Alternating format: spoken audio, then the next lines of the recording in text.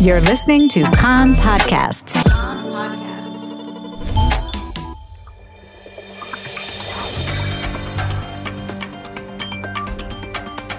You are listening to the English language news of Kan, the Israeli Public Broadcasting Corporation. Good afternoon. It's 2 p.m. in Israel, Sunday, November 29th. This is Aryeh O'Sullivan with the top news at this hour.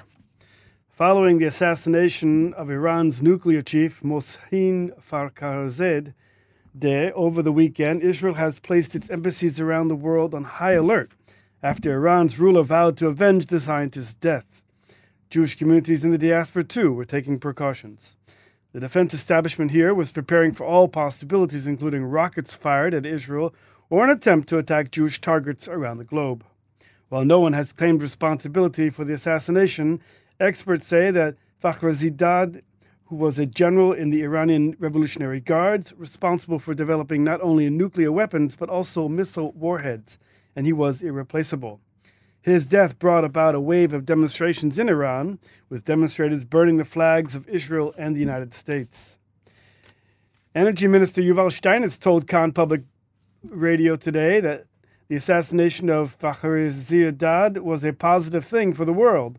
The assassination in Iran, whoever did it, it serves not only Israel but the whole region and the world, Steinitz said.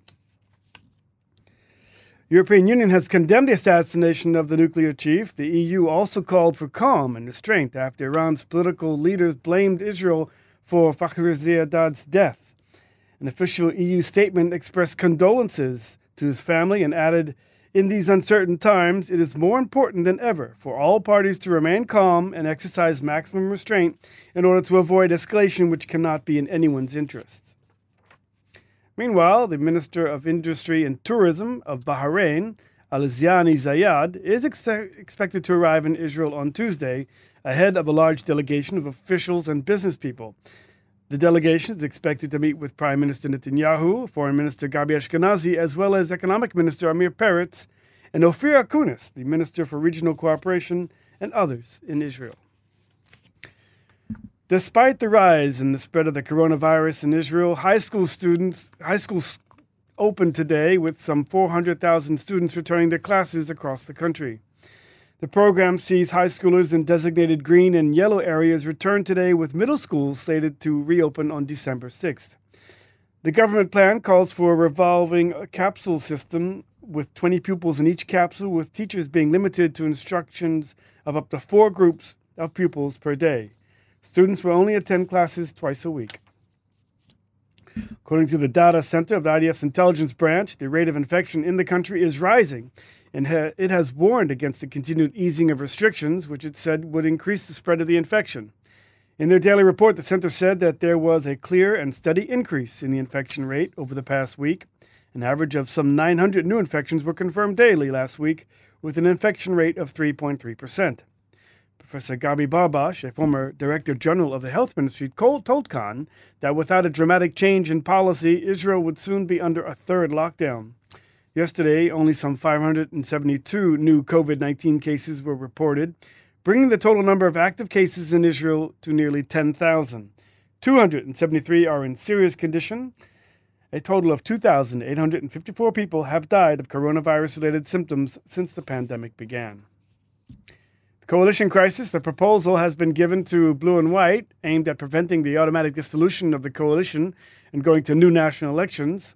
According to the compromise, the budget of 2021 would be approved during the months of January and December, but by only 90% of it would be brought to the Knesset plenum for vote. If Blue and White, led by Benny Gantz, accepted this, then the party could say that their demand to pass the budget will have been met. And the Likud, led by Benjamin Netanyahu, can also keep the option of going to elections in March.